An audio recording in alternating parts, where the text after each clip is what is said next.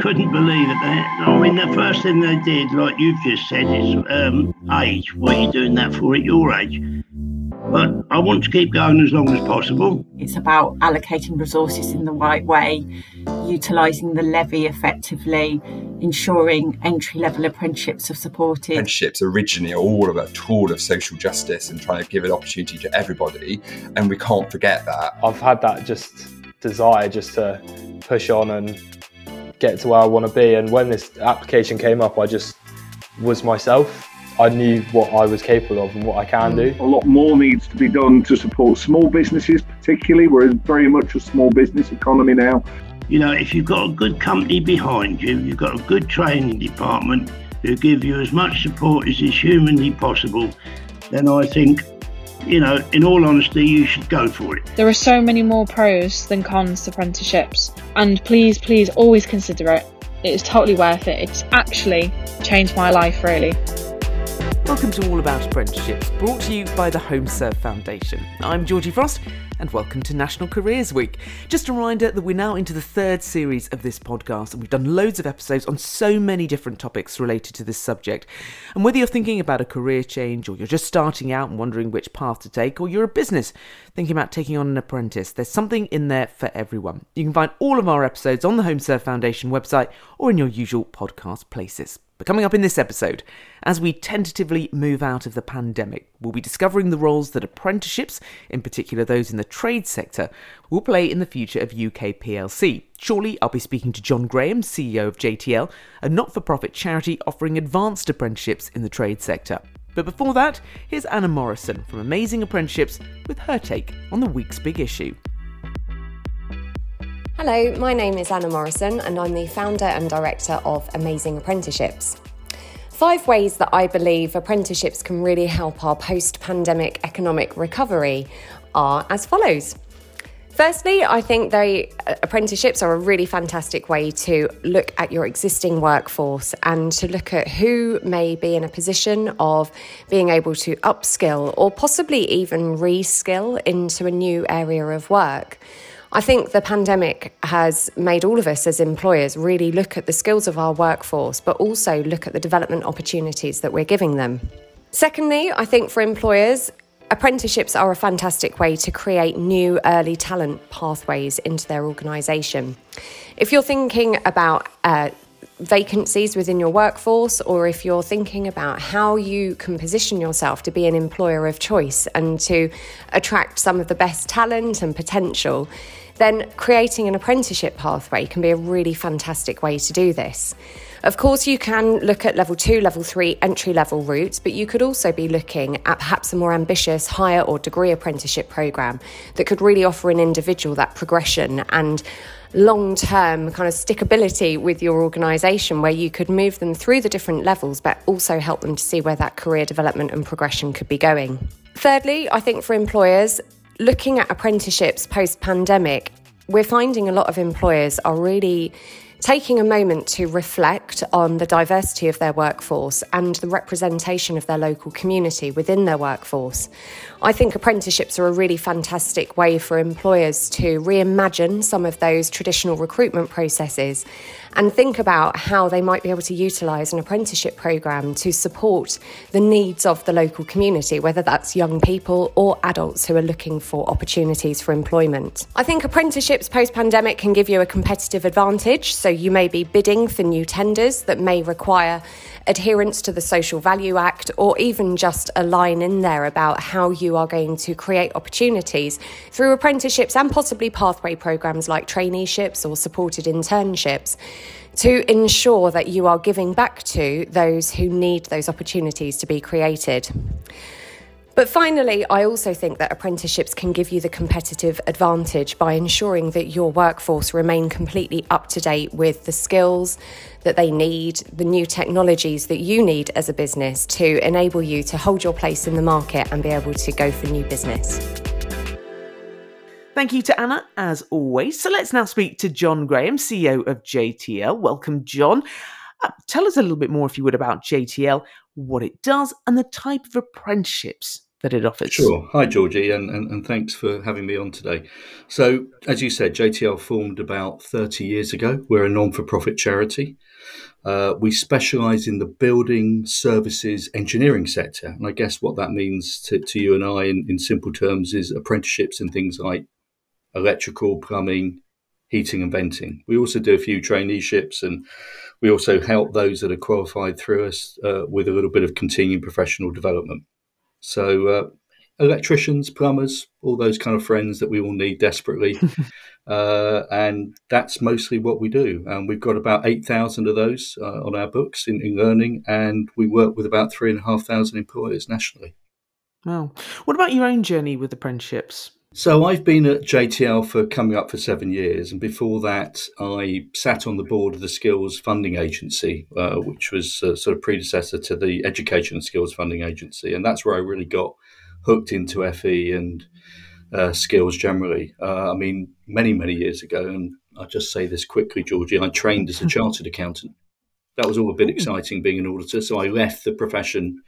And I've been really involved in education and training for about the last 30 years. And I now also, apart from JTL, I sit on the ALP board, which is the Association of Employment and Learning Providers, and the Education and Training Foundation board. Fantastic. We don't have to talk about anything else. The chartered. Thanks. What do you chartered accountant? Really? I could use your employ you for some services. I mentioned at the start there, John, about UK PLC, and I say it tentatively, stepping out from under the shadow of the pandemic, let's hope. How important do you see the role of apprenticeships for the economy, for our recovery, in particular trade apprenticeships? Naturally, being completely biased about this, Georgie, for me, apprenticeships are absolutely key to the economic recovery and to, as the government would say, help UK build back stronger. I mean, look, first of all, any apprenticeship, I think, is the gold standard for skills. So that goes without saying. And I think the government have, over the last 2 years, particularly, as you rightly say, tentatively step out of the pandemic, have been talking about skills being so important part of our economic recovery. And I think when we look at trades, we bear in mind an ageing workforce, which we've got post-Brexit, and we might come back to the whole B word later on in terms of skills exit. Probably an accumulation, frankly, of a lack of investment and training, particularly in skills and trades, that I think they're going to be critical for building all the great things, whether it's HS2 projects and all the other building projects that the government are talking about and the economy needs. We are going to need highly skilled tradespeople. So much underloved in some cases, often shouted about because we can't get hold of our plumber or electrician or whatever, but we're going to need highly skilled people in the future. And it takes about 4 years for these people. I was going to say, isn't there a lag, though, between exactly. that time people get skilled up? Georgie, we need to invest today. We need to invest last week, last year, a decade back to build some of the gaps that we have now. We do not have enough. And as I said, if you build in sort of aging populations of trades, because this is hard work, getting up 6 o'clock on a cold winter January morning, on a site, does your knees in and everything else. So we've got to replace them, and we've got to make this sexy. We've got to be able to get out there and talk to people about what great opportunities and actually great work. And, hopefully we'll cover that as we go through this afternoon. There's some fantastic stuff being done and great opportunities for particularly younger people to really build a worthwhile and actually a highly valued, job and profession for the future. What is the issue in terms of, they're making it sexy, but encouraging more people, young people, into trades? Is it an image issue? Is it an awareness issue? Is it all of the above issue? I mean, I think it's a bigger question about actually encouraging people into apprenticeships to start with, because certainly if you go to schools, and certainly when my grown-up kids were at schools, the schools didn't really talk about apprenticeships. They talked about university courses and A-levels, and actually the whole thing about skills and vocational education wasn't on the agenda. And then if you compound that, I think, with some of the image about kind of trades, because probably for mums and dads and guardians of younger learners, they probably just simply think of the chap or chapess that wanders around and fixes your boiler or whatever. But actually, the kind of work we're doing on commercial and industrial buildings, which is where most of our apprenticeships work, and our apprentices are going around the world. They're working on Empire State Building in New York and doing some brilliant jobs, special effects on James Bond films. I mean, where these traditional trades can take you if you want to go, in terms of engineering, is fantastic. So I think there is an image. I think there's stuff about information, advice and guidance that starts at sort of, primary and secondary school, where we just need to be better at to explain, and also to put role models out there. I mean, there are some fantastic success stories, some brilliant opportunities out there, which we're just not shouting. We're part of that journey, and we're part of that team that needs to shout louder. You said chaps, and then you said chapesses, but I'm wondering, is there a little bit of a idea that it's just the chaps, especially when it comes to trade? Is diversity an issue? And I don't just mean across gender, I mean all sorts. If so, how do we drive greater diversity in trades? Yeah, I mean, I think, look, traditionally, trades were where white and male, probably working class blokes went to historically. That was the sort of history to trades. But I do genuinely believe that there has been, over the last decade or two, a real sea change in that. And certainly JTL and I believe that the sector is doing its very best to improve. So, yeah, I think there has been some challenges. I think it's changing. I think the stereotype is going to take a bit longer. We're not going to be able to change that overnight. But I'm getting great feedback from employers that we work with about either their female operatives, their BAME operatives. I want to see more. I want to see better information, advice and guidance at schools, as I said previously.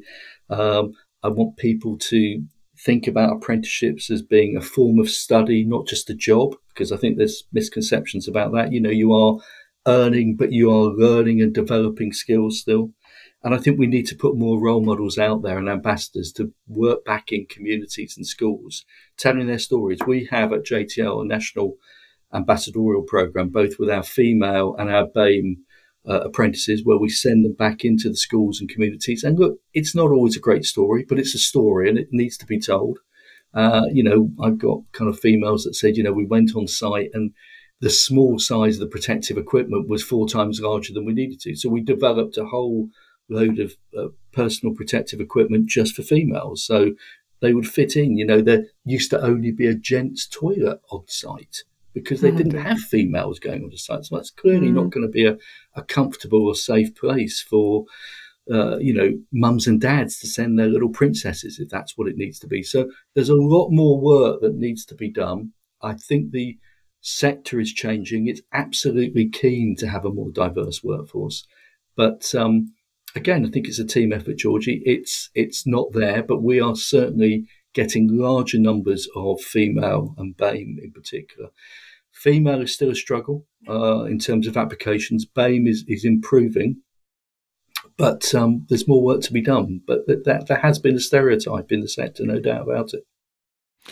Can you give us, more broadly speaking, not just diversity, you've mentioned some of the situations with JTL, but more broadly, some of your success stories? I mean, I think every time that we qualify a tradesperson, and we qualify about 1,000, 1,500 a year, I look at that and I think that's a fantastic journey that individual young learner has taken.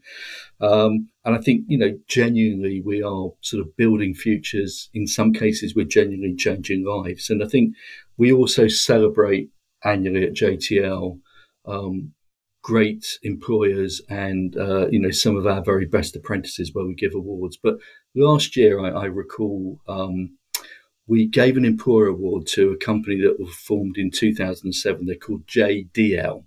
Very close to JTL, and actually that stands for James, Dominic and Liam. And James, Dominic and Liam were JTL apprentices in 2007, and they met together while training at JTL. And after they qualified, they formed this company based in Yorkshire, mechanical and electrical contractors. They've been going for 15 years. They're 3 young electricians, now very entrepreneurial. They've just bought 2 more businesses.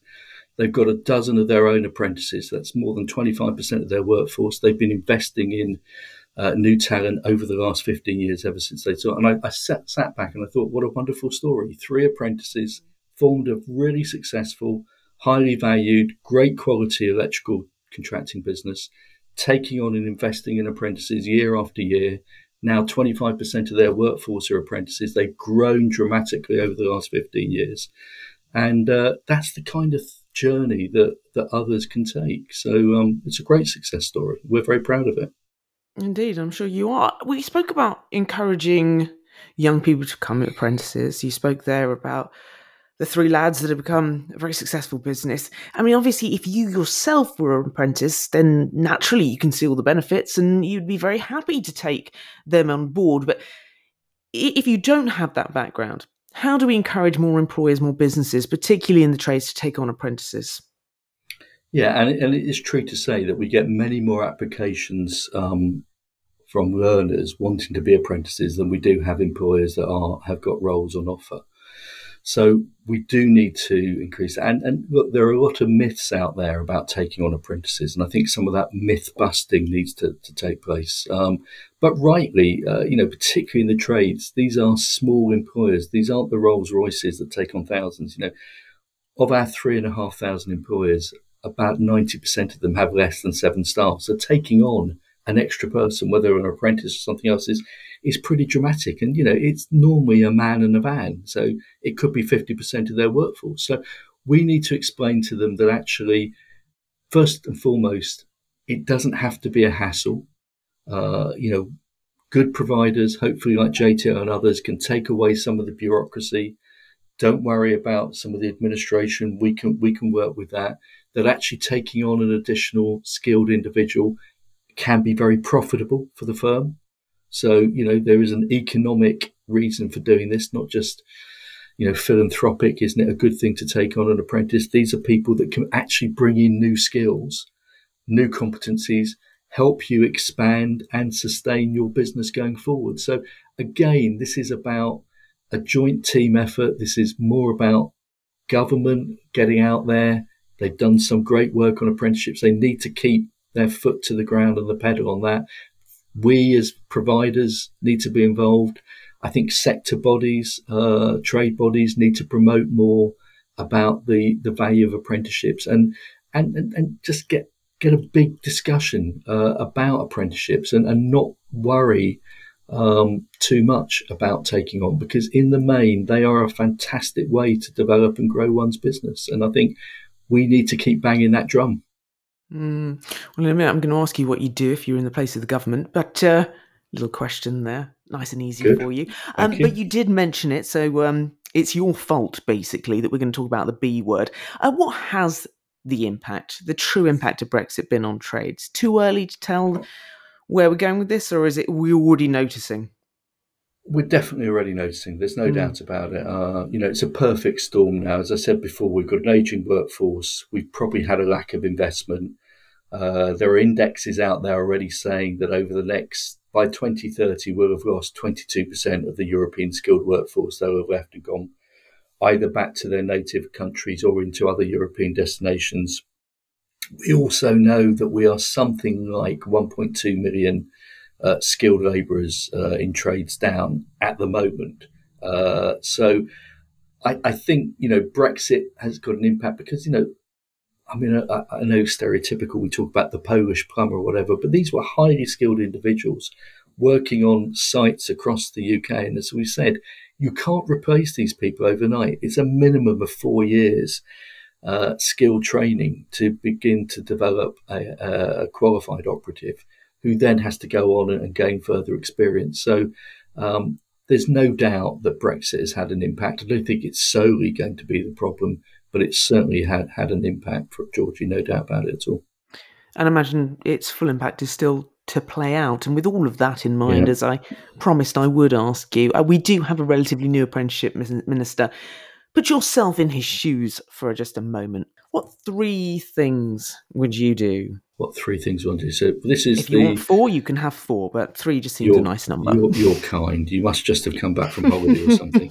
So let's think. So Alex Burkhardt, our skills minister, what would I want to do if I were him? Well, this government, first of all, talks a lot about levelling up, doesn't it? So I think if we talk about the education tapestry of schools, FE and HE, FE and vocational skills is definitely the poor relation. So I'd like to see a bit of levelling up and a bit more seamless join between the 3. And I'll come back as part of my 3rd one, if I can, and explain a bit more about that. And I think if I'm going to talk about levelling up, I'd also like to see a bit more levelling up between the FE colleges and the independent training providers. So a fair game there as well, which it's not always been. I think the second thing that government talk about, but I think have failed on numerous occasions, is to simplify the system. So when they have agendas of simplification, it seems to me, and certainly to smaller employers, that actually there is too much bureaucracy, there's too much complexity, whether it be in funding or administration or just general engagement. So I think government need to think more about the small and micro businesses who are taking on apprentices and not actually pitch it at the sort of PLC that maybe have armies of support staff and HR who can deal with some of this stuff. So every time they create a policy, every time they create a rule, put yourself in the place of the man in the van and say, how easy is it going to be for him or her to react and deal with this? And I think the answer is not easy at all. And then I think back to my kind of levelling up, there's something called the Baker Clause, which means that schools need to give access to providers and colleges to discuss non-academic routes. So, between about the ages of sort of year 8 to 13, providers, colleges should be talking about the skills. I said earlier, when I was at my kids' schools, we talked about university places and we talked about A-levels. We didn't talk about other things. And I think this Baker Clause that was brought in a number of years ago has not been properly enforced. And I think if we could get better information and advice early doors for both the learners and the parents, we could see that levelling up and we could see that promotion of apprenticeships. And we can start getting a little bit more excitement, and let's make this a sexy topic to talk about. I don't want people talking about, why didn't your kid go to university? Why did they do an apprenticeship? I want everyone to be excited about the different opportunities that everything education can bring, including apprenticeships. Well, thank you so much to John, the Rude Hullet of apprenticeships, bringing sexy back. To Anna, as always, and to you for listening to this episode of All About Apprenticeships. If you want to get in touch to have your say on anything we've been talking about today, you can find the HomeServe Foundation on Twitter at HSV_foundation.